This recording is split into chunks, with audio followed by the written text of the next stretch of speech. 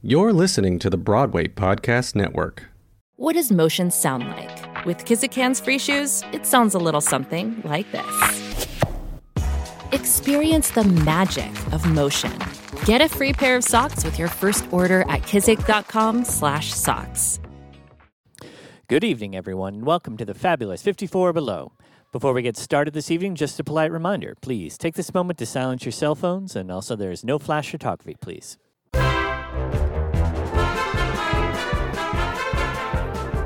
Welcome to the 54 Below podcast. I'm Macon Prickett, the club's assistant programming director.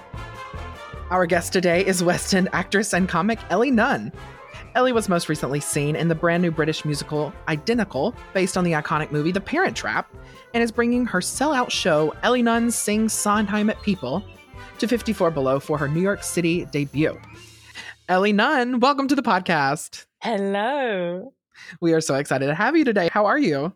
I am great. I'm not going to lie. It's way past my bedtime. It's like 10 p.m. here in the UK. Oh my gosh. I have a herbal you are tea on across the pond, as they say. Exactly. Oh my if goodness. I fall asleep mid-podcast, don't take it personally. Just it's a very sleepy old woman. We'll just slowly fade out. Yeah, I feel like we could double this with like sleep stories on Headspace, where you like slowly lull people. Maybe we could do a little those. ASMR, you know? Oh, I'm waiting for someone to hire me to do that instead of my solo shows.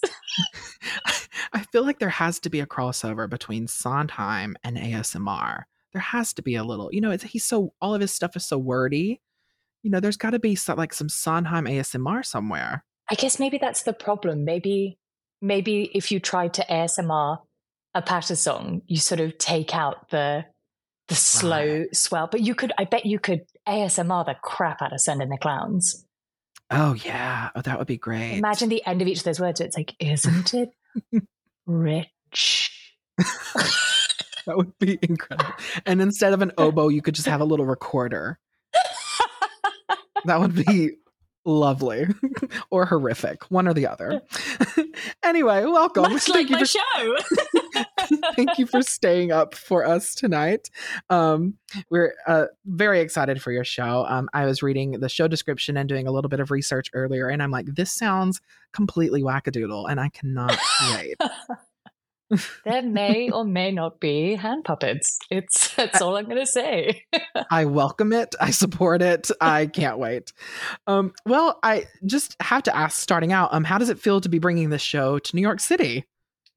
This, I think I can safely say, is the most special thing to happen so far in my illustrious career.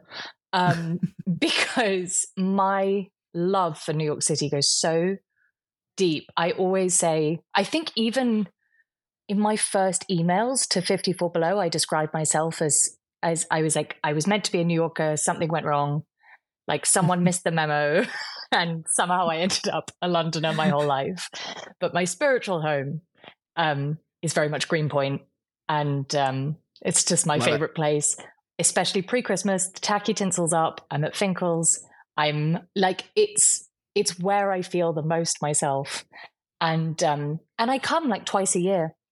Mm-hmm. And to be honest, with 54 Below, it was always a bit of a pipe dream. I had a very sweet family friend once say, oh, you should, I have a friend of a friend who sings, and they did a show at somewhere called 54 Below. You should just do your show there. And I was like, oh, that's so sweet that you think one just like one does not simply walk into 54 Below. And here I am doing it. I've somehow tricked the people into letting me come and do my show there. It's the dream. And do you want to know why it's like the dream of all dreams? Please tell me. 54 Below specifically. Mm-hmm. We know this is the home of Broadway legends. Mm-hmm. We know that this is a sort of sanctuary for Broadway performers. But far more importantly, this is where Luann de Lesseps made her initial breakthrough moment as the cabaret star that she is. And to be That is treading those absolutely same right. boards is the Mhm. biggest privilege of my Oh career. my goodness. Well, I have to say, I have worked with her many times. So when you're here, we'll have a whole dish Oh my about God. the fabulous Countess Luann. And she's going to be here just like a month later. I know. Well, so just a it few was weeks after suggested to you. me that I should ask her to guest, but I was worried that she'd upstage me because she would. But I was like, don't we need to hear her doing Could I Leave You or something? Could I Absolutely. leave you? Countess Luann as Phyllis in Follies. Oh my Sign me up. God. I am so here for that. I feel like we could talk for an hour or many hours about just casting housewives as various Sondheim roles. So we'll have to save that for when you're here, because we could really that would be chaos. No, I love that. But yes, this is where the Countess Cabaret began, and now look, it's like this huge. It's a moment. I feel she walked so I could run. I feel that's incredible. I will that be is incredible. taking. I see her bongo playing, and I raise her hand puppets and audience interaction. There we go. They go hand in hand. You can't have one without the other. Absolutely. Well, I am curious to know. You've performed this show in London. How do you feel? I know that the preparation for the two shows could be similar, but bringing the show to New York, what are you anticipating will change about the show and your performance for New York audiences and on the stage here in New York versus in London? Well, in London, because I've been performing it for quite a while, it's sort of become a sort of sellout show at the Crazy Coqs. And I don't know anyone in New York, so I'm mainly anticipating performing it to no one. But besides the empty auditorium of 54 Below, that I will be heavily preparing for. No, in all seriousness, I feel a lot of pressure. I think my relationship to Sondheim and connection to his work across my life has felt so personal, but you really have to take note when you're coming to the birthplace of so much of his work, and his presence is so felt in New York City in a way that we don't perhaps have unless you're in a particularly theatre-centric location of London. It's not quite the same. It's not woven into the fabric of the city in the same way.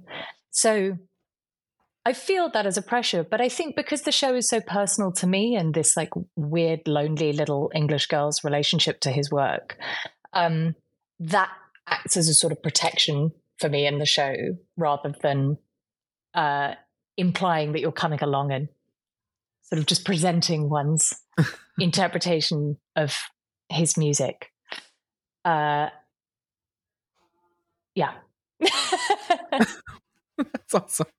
Well, I know I understand exactly what you're saying. And, as you said, feeling his presence. I mean, we have 3 huge productions of his works happening right now in New York City. We have the Sweeney Todd revival, we have the Merrily We Roll Along revival, and then his final project playing at the Shed here in the city. So it's his presence is still very much felt.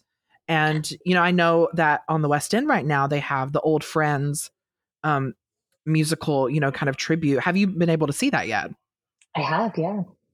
I actually went with Helena Bonham Carter the other night. So, oh, that's fabulous. What a date. I know, I think everyone thought we were launching our new relationship. I did go and see it. And you know what I found so moving was to think how extraordinary that a show entirely celebrating the work of Stephen Sondheim has an audience for it to run for months in the West End, because it's one thing to do a one-off celebration for an evening, but I think it's pretty extraordinary that his work has a big enough reach and has touched enough people to have an entire run celebrating just the one composers. And honestly, the band, to hear his music in particular played that extraordinarily. I mean, for me, the highlight of that entire concert is the Merrily Overture in its Oh full my God. form. I did Merrily We Roll Along when I was at university, and we didn't have the overture. It had some bleak kind of student opening where like Frank was going to like take drugs. And so it was like, no overture. We will start on a blank stage. Oh my like a Jamie Lloyd gosh. production. Sure. And so I always have like a particular soft spot for for the overture and for that show generally. Yeah. So I'm hoping to catch it while I'm over. I was about to ask you if you're going to be able to see it when you're here.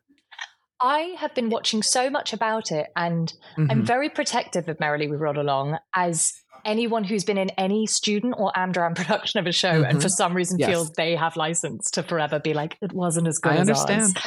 And what I love watching interviews with the three leads, first of all, I just love Lindsay Mendez, and me too. I'm just so glad she's playing it because I feel so protective of that part and of like who should be playing it, and I just think she's extraordinary.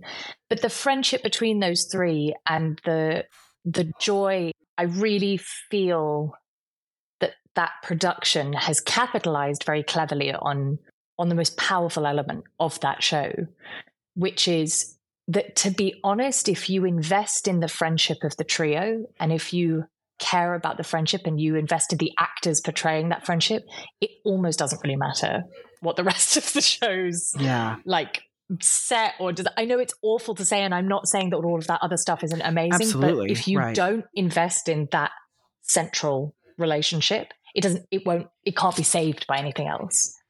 I totally agree. And I have to tell you, I just saw it 2 weeks ago. Yeah. And I also, I was introduced to the show in college and have loved it ever since. And, you know, I went 2 weeks ago and my expectations were very high, but I also just to hear the score and to watch that show live, I was almost just, like, whatever, I'll see any production of it. But it really is close to perfection. I just, to be in an audience filled with people laughing at those clever lyrics and the jokes and, crying and sniffling during those really heartbreaking moments. I'm like, and to think that it was just this massive flop when it premiered. What's so extraordinary is the book is so good. It's one of the best books of any musical I've ever been in. And I think generally that James Lapine and sometimes book collaborators don't get enough credit for how integral they are to the success of his work. But Merrily truly is the closest to doing a play with songs. Absolutely. And I agree. the songs come so organically and beautifully out of the scenes. I heard a great story the three leads were telling the other day about one night when Dan Radcliffe finished Franklin Shepherd Inc. and someone in the audience was like shouting, "Bravo, bravo." They were like, "Who is that?" And it was Mandy Patinkin.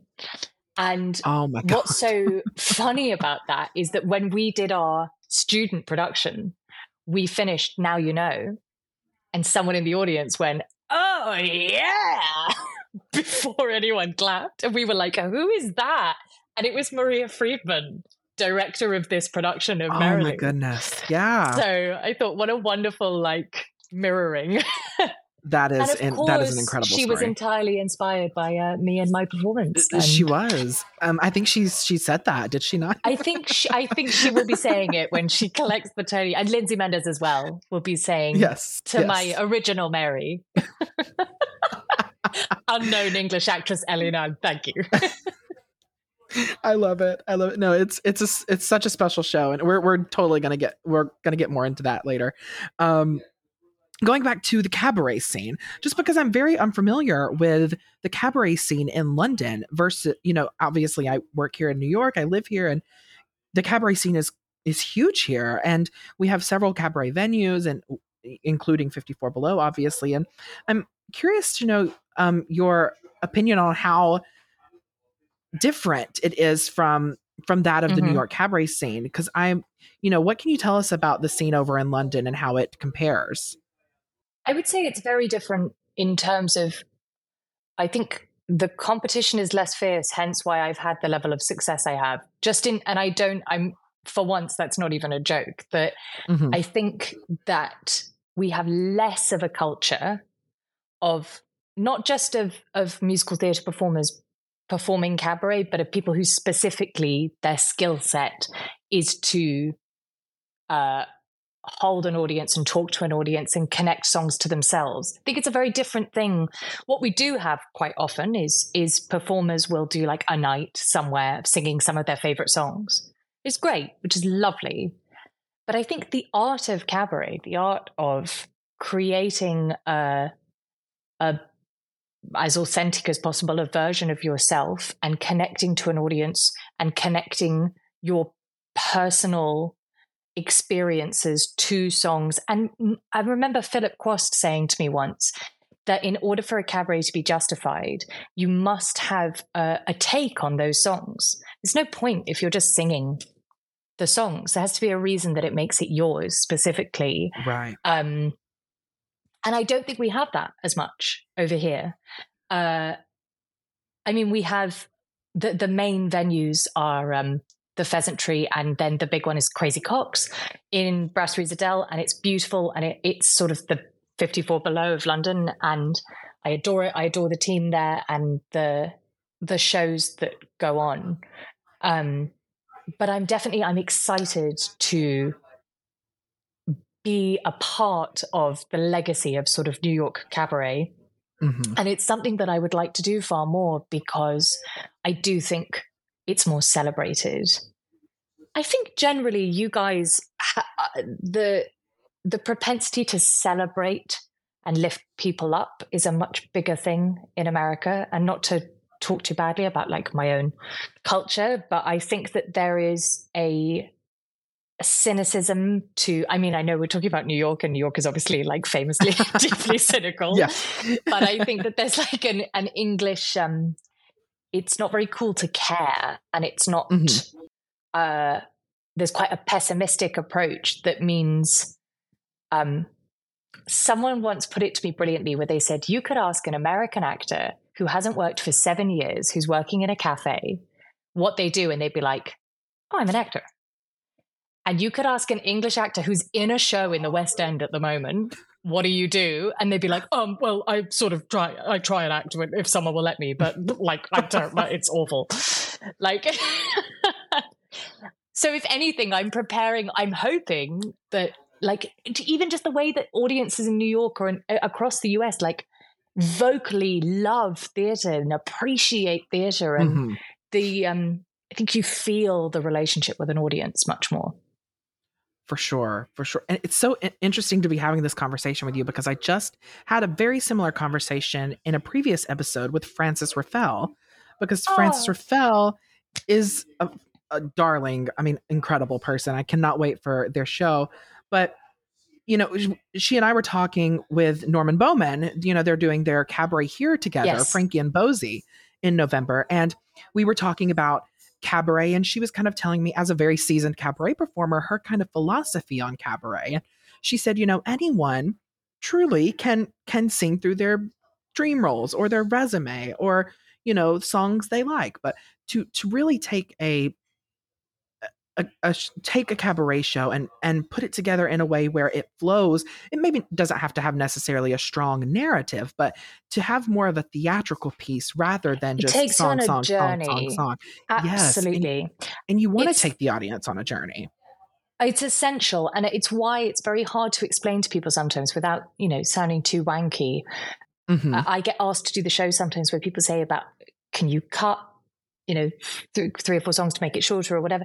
And I don't think people sometimes understand that the place everything is very carefully. You can't have sort of too many of this style of song next to this style, and this has to get people into this place, and we have to like leave people in a certain place. And God, it's so funny. I actually just did the show on a cruise around Europe, and the pianist basically couldn't play the songs because they'd never played Sondheim. They'd never seen Sondheim, and they'd only been given the music the day before. And the show is something like 14 songs. And the head of entertainment said, well, you'll have to just only play the ones he can play. So we did 6. And I had to fill for the other 45 minutes. Just talk. Because I only had 6 songs of the show. Oh my gosh. Frances Ruffelle, I mean, talk about like someone paving the way. I mean, she really is one of the reasons why I got into cabaret in the first place. Because I remember she's been a family friend since I was little, and then I went to see her cabaret at Crazy Coq's years ago, and it was extraordinary. And she gave me wonderful advice when I started out with mine, of just saying, now the challenge is you just do it as much as possible. You do it to 3 people in a basement. You just keep the muscle going, working a bit. Because if you get too much in the habit, I was very stuck in the habit of each time I did a cabaret, it had to be a totally new show. And I was like, because they started out being called Ellie Nunn Sing Songs at people. And because I did stand up as well, I felt like, well, I can't tell the same jokes again. And I think the Sondheim show is the first time over the last few years that I started to do the same show again and again. Yeah. As like a set piece. Wow. Well, going back just a bit, I know that you do come from a bit of a showbiz family. And so No. So I'm just interested to talk a bit about your upbringing with your family and how, that showbiz bug bit you at first. Was this always something you wanted to be a part of? Did you always just kind of know you would fit into this sort of showbiz world, or did you fight it at one point? I still don't think I fit in. No. It was very much a don't put your daughter on the stage. Sort of, my parents really, really actively tried to dissuade me from doing this. And it's funny, I'm 32, and really this year is the first time I've started to truly understand why. Because it's always been hard, but the older you get and the more, last month, I just got down to the final 2 for my sort of dream role in the West End, and it doesn't go your way. And you sob with a kind of grief that I thought, I get why my parents didn't want me to do this, because actually the slow sort of chipping away, it really, the resilience it takes. I always assumed they didn't want me to do it because they didn't think I was quite good enough. And actually realizing that no one wants to see someone they love have to again and again just go, it just didn't, it's just not fair, or it's just not you, or it's just whatever. But the way I got into this was very much a product of the exposure to theatre and to have the opportunity. I mean, my parents didn't want me to do this. They certainly didn't encourage me, but what a privilege to grow up watching Cats and Les Mis again and again and again, and Starlight Express. Like these, I feel so lucky to have been at a time where theatre was such an event. Like, can you imagine? I think back to Starlight Express, which the lyrics are so bad, and it's really, if you did the show on its own, is like terrible, but I love it. But the scale of it and the adrenaline. I mean, and so I think I wanted to be a dancer, because what kid didn't watch Cats and go like, I'm going to do that. I was like, I'm gonna play Bum Ballerina, and that's that.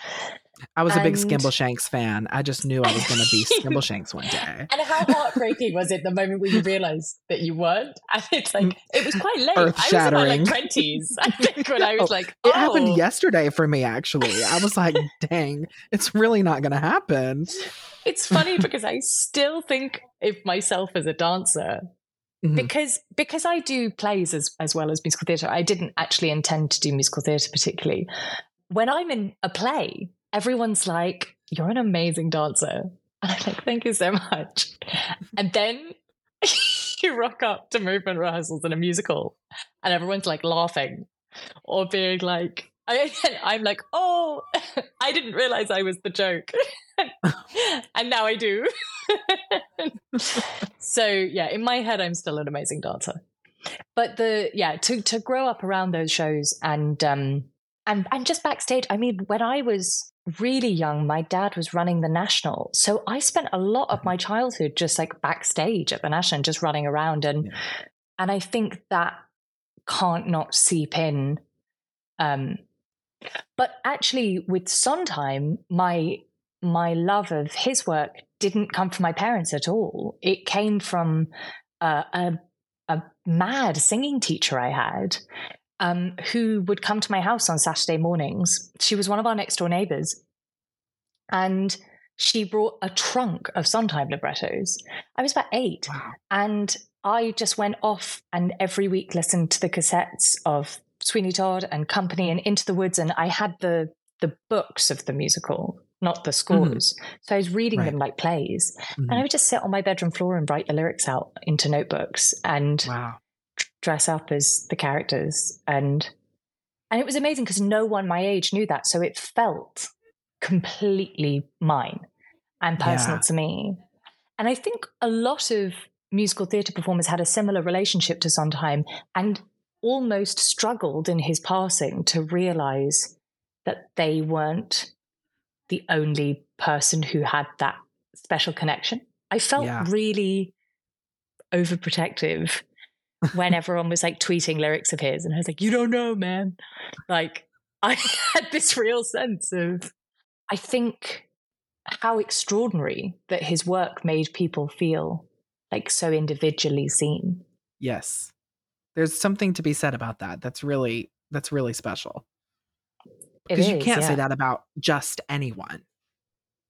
No, I mean, it's cliche to sort of say you have sort of Shakespeare and Sondheim, but what they share is this universality and this observation of the kind of human form and psyche that touches things where you think, how did he know? How did Sondheim know what it's like to be a bitter, resentful, heartbroken 50-year-old woman?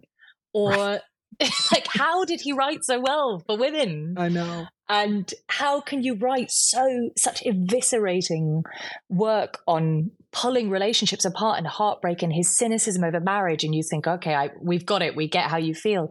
And then come in with even things, I know he hated them, but even like the lyrics to Tonight or West Side Story and stuff like that. And you think the romanticism and the belief and the faith in love. And you're like, how could you have both and contain both? Because we do. And it's extraordinary. It is. I want to talk so much more with you about Sondheim and the inspiration for your show. So we are going to take a quick break and we're going to be back with Ellie Nunn after a few short messages.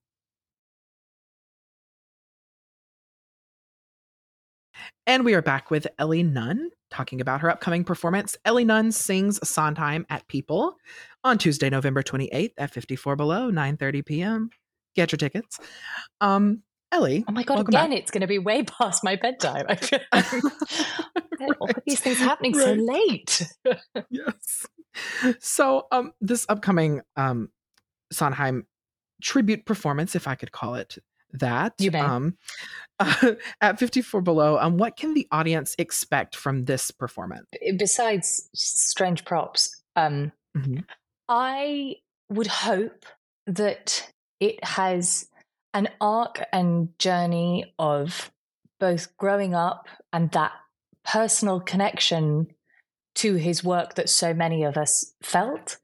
I don't think it's too specific to take that away from anyone. And I hope that people would come away with having experienced thoughtful, brave, and intelligent interpretations of his work, because I think that's the best that we can ever hope to do for his work. And I think when it comes to me, the focus is really on lyric, and it always has been. I've always had this lifelong obsession with lyrics. And I actually went to LA when I was 13 on a lyric writing course and recorded an album under the pseudonym Kid Lel. The more you know. We'll have to find that. The first song was a rap. It was just awful.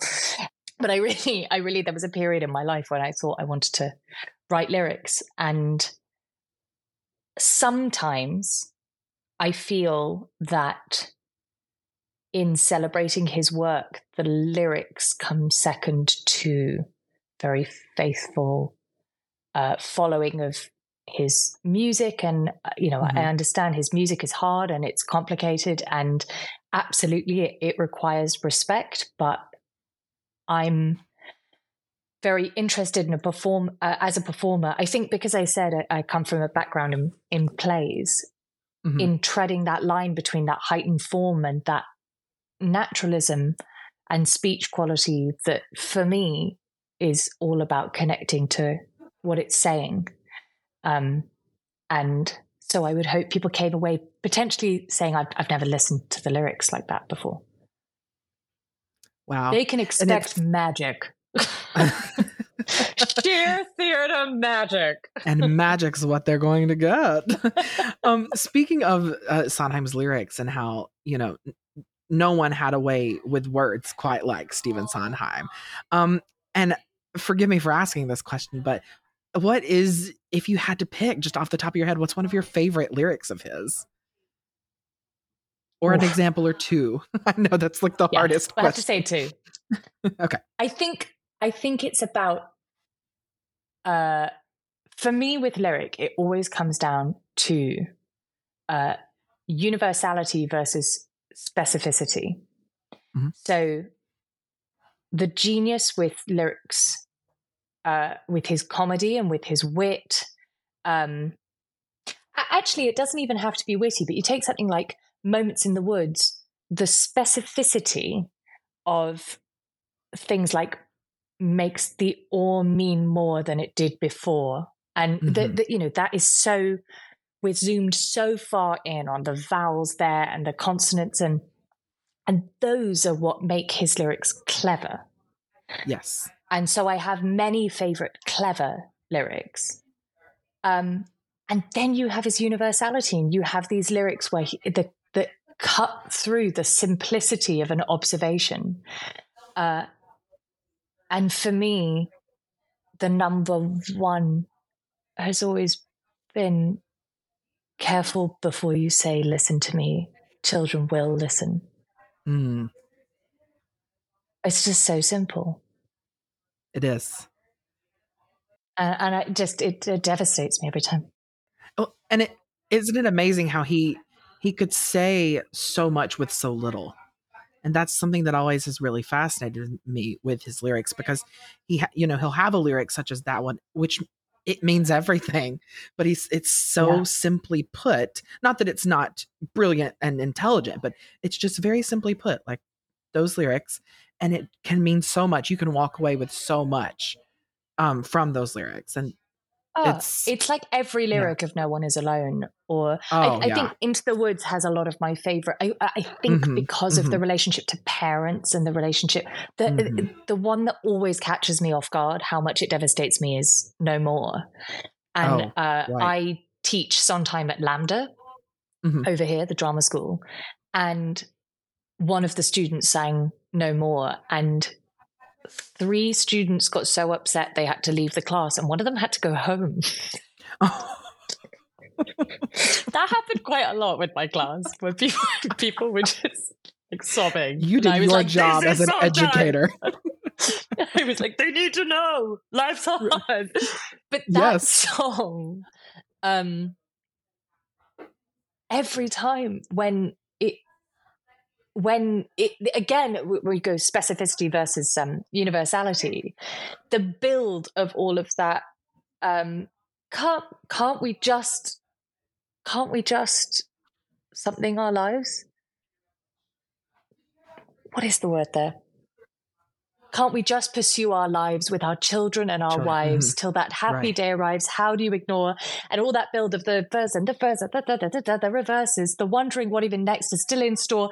And you're just like, specificity. And then that silence, and then that bit when it goes, all the children. And it kills me. I don't even know what it means. I don't even know why he says all the children in that moment. But the children. But it's exactly the thing that it's like, I've gone. But that's kind of, what I was saying earlier. What does it mean? But it means everything. Everything. Exactly. It's wild. Well, is there a certain song, and of course we don't want to spoil too much or give too much away, but is there a certain song in your performance, your show, that really speaks to you or moves you in a special way that you're performing here at 54 Below? I think I'm having an interesting time rewriting the sort of chat before being alive, because my show, when I was single, I would talk quite openly and, I feel quite vulnerable, opening up to an audience about how much shame I had around the fear of being alone, and how much I wanted to just be this like really fierce, girl boss, independent woman, and how the pressure I felt to be so fine with that. But deep down, this fear of what if maybe everyone doesn't find someone, and what if I am never seen by someone, and my life doesn't matter to someone in that way. It was great. It was really, everyone's like sobbing, and then you think being alive, and it's like, bah, yeah. Now, I'm in a relationship, and I have this really interesting thing that I actually feel I understand the song better, which I was not expecting, but actually, in a way, there's nothing more like the one thing more frightening than being alone is being with someone.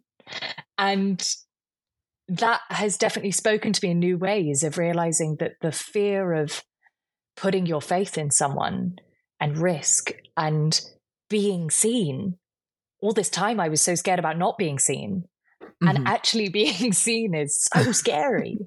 And life is so hard. And doing that with someone is really hard. Right. And so that song, I just think how amazing, and it's a cliche because it's so famous, but it never stops giving new things. And I never stop learning from it.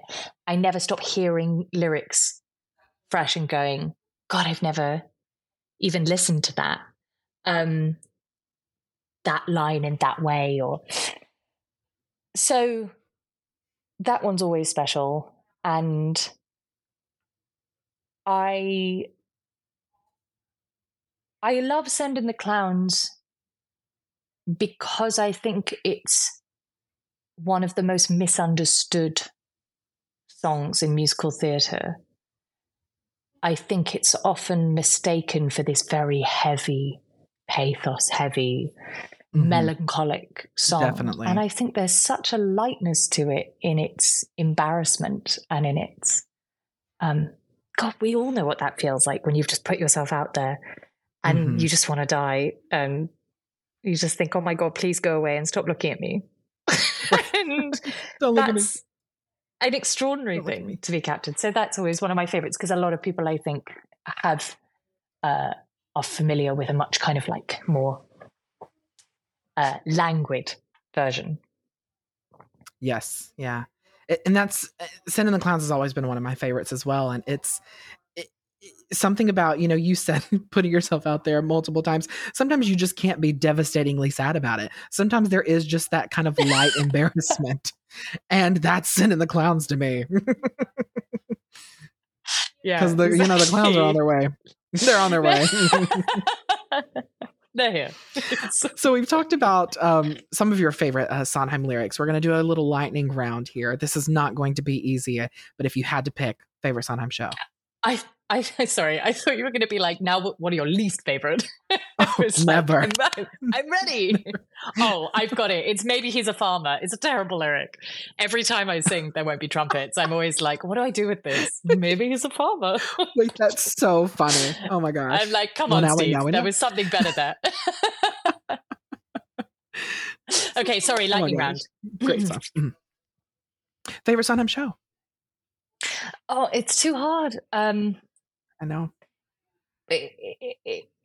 It's too hard. Like merrily for having been in it, but Into the Woods for watching it. Mm. If it's done well. Duh. I mean, that goes for all part. of these. Like. Sondheim Dream Roll. Dot. Love. What a great role. Because Sunday's would be my favorite score, I think. Mm-hmm. Okay. Dot. Yeah, I mean and especially with, a hand puppet as George, there's gotta be something there. Every female Sondheim role I play, the man will be a hand puppet. So I'll be like Baker's wife, Baker hand puppet. Mm-hmm. Charlotte, Magnus hand puppet. Dot, George hand puppet. I'll do them all. Absolutely. Annalie Ashford's leaving. Mrs. Lovett, Sweeney hand puppet. It's great. Hand puppet. I know you all think who's going to take over. They're not expecting an unknown British lady and a hand puppet. But you have to control both, obviously. You have to play. Of course. Yeah, of course. Yeah. That's amazing. Well, in your show description, I know you say, or I know it reads, there won't be trumpets. There might be sock puppets, which I just think is, first of all, hilarious. But can you tell us just a little bit about where the hand puppet of it all came from? Where did this shtick begin with you? Did you go through like puppetry classes? Or I don't know why I did it. There are so many Patter songs that I could have done. And for some reason, bearing in mind, I started doing this show like 5 years ago. And for some reason, I was like, no, I want to do Not Getting Married Today, but I want to do all three parts. Right. And as you should. For some reason, I was like, I think it'd be really funny if I had hand puppets of the priestess and the husband, the groom. And my friend is like the #1 puppet designer in the UK. And he was like, I'll make them for you. And so they're made by him. Amazing. Which is funny because they are just sock puppets, but just funny that they're made by someone really qualified. And they've been everywhere with me. They came on the cruise. They've been to Crazy Coq's. Now they're coming to New York. I promise they're only in the one number. Okay. I mean, if you were going to do a whole, like Muppets Sondheim crossover, I would not be at all upset. Honestly, that should have happened somewhere. I've definitely considered doing Weekend in the Country by myself with lots of hats. I like a challenge. I support it. I'm so excited for this show, and you could bring in all the puppets, even if it's not just for one number. Yeah, exactly. You can have a drink with the puppets after if you like. Thank you. That means a lot. You're welcome. Well, Ellie, can you tell us or tell our listeners where we can find you on social media? Yes, absolutely. I'm on Instagram at Ellie Nunnery. That's where I'm mainly based. I'm on Twitter somewhere as well, probably under Ellie Nunnery as well. Oh God, I have little to no social media presence. I'm a very boring person, Megan. I'm just that just means that everyone's going to have to sometime, and it's very funny. That just means all of our listeners are going to have to purchase a ticket for Ellie Nunn Sing Sondheim at People Tuesday, November 28th. Make me a star. Make me a star. You want to follow me on social media? Make me a star. Let's do it. Well, thank you so much for staying up with us tonight. I'm straight to bed now. She's cranky. You're sleeping until November 28th when you'll be doing your show with us at 54 Below. I love it. Well, thank you again so much, Ellie. This has been a blast, and we really cannot wait for this show. So, Sondheim lovers, get your tickets. You have to come see the show. Lovely chatting with you. Amazing. Lovely chatting with you too. See you soon. Bye.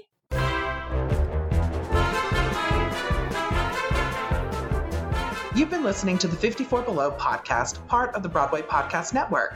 To find out more about our upcoming shows, visit us at 54below.org.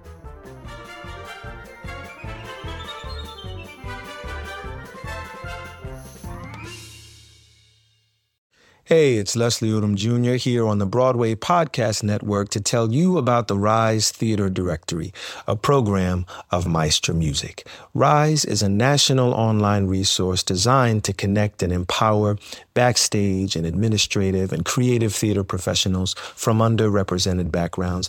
If you work or aspire to work in the theater community, this can help you find your next project. And if you hire theater professionals, search the Rise Theater Directory to find your next team. Create your profile now and get more information by visiting risetheater.org. That's theater with an RERISETHEATRE.org, because only together we rise.